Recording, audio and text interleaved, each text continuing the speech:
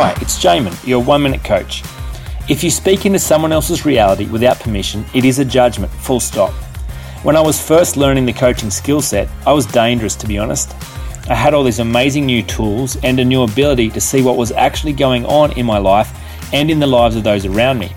I had a motto that if I could see it, I was going to say what needed saying and clean up the mess later. Needless to say, there was quite a bit of mess to clean up. One of my great mates, Matt Waldron, helped me to understand that there are only 3 conditions that make it okay to speak into someone else's reality. Every other time, it is not okay. A. As a parent with young children. B. As a paid professional. C.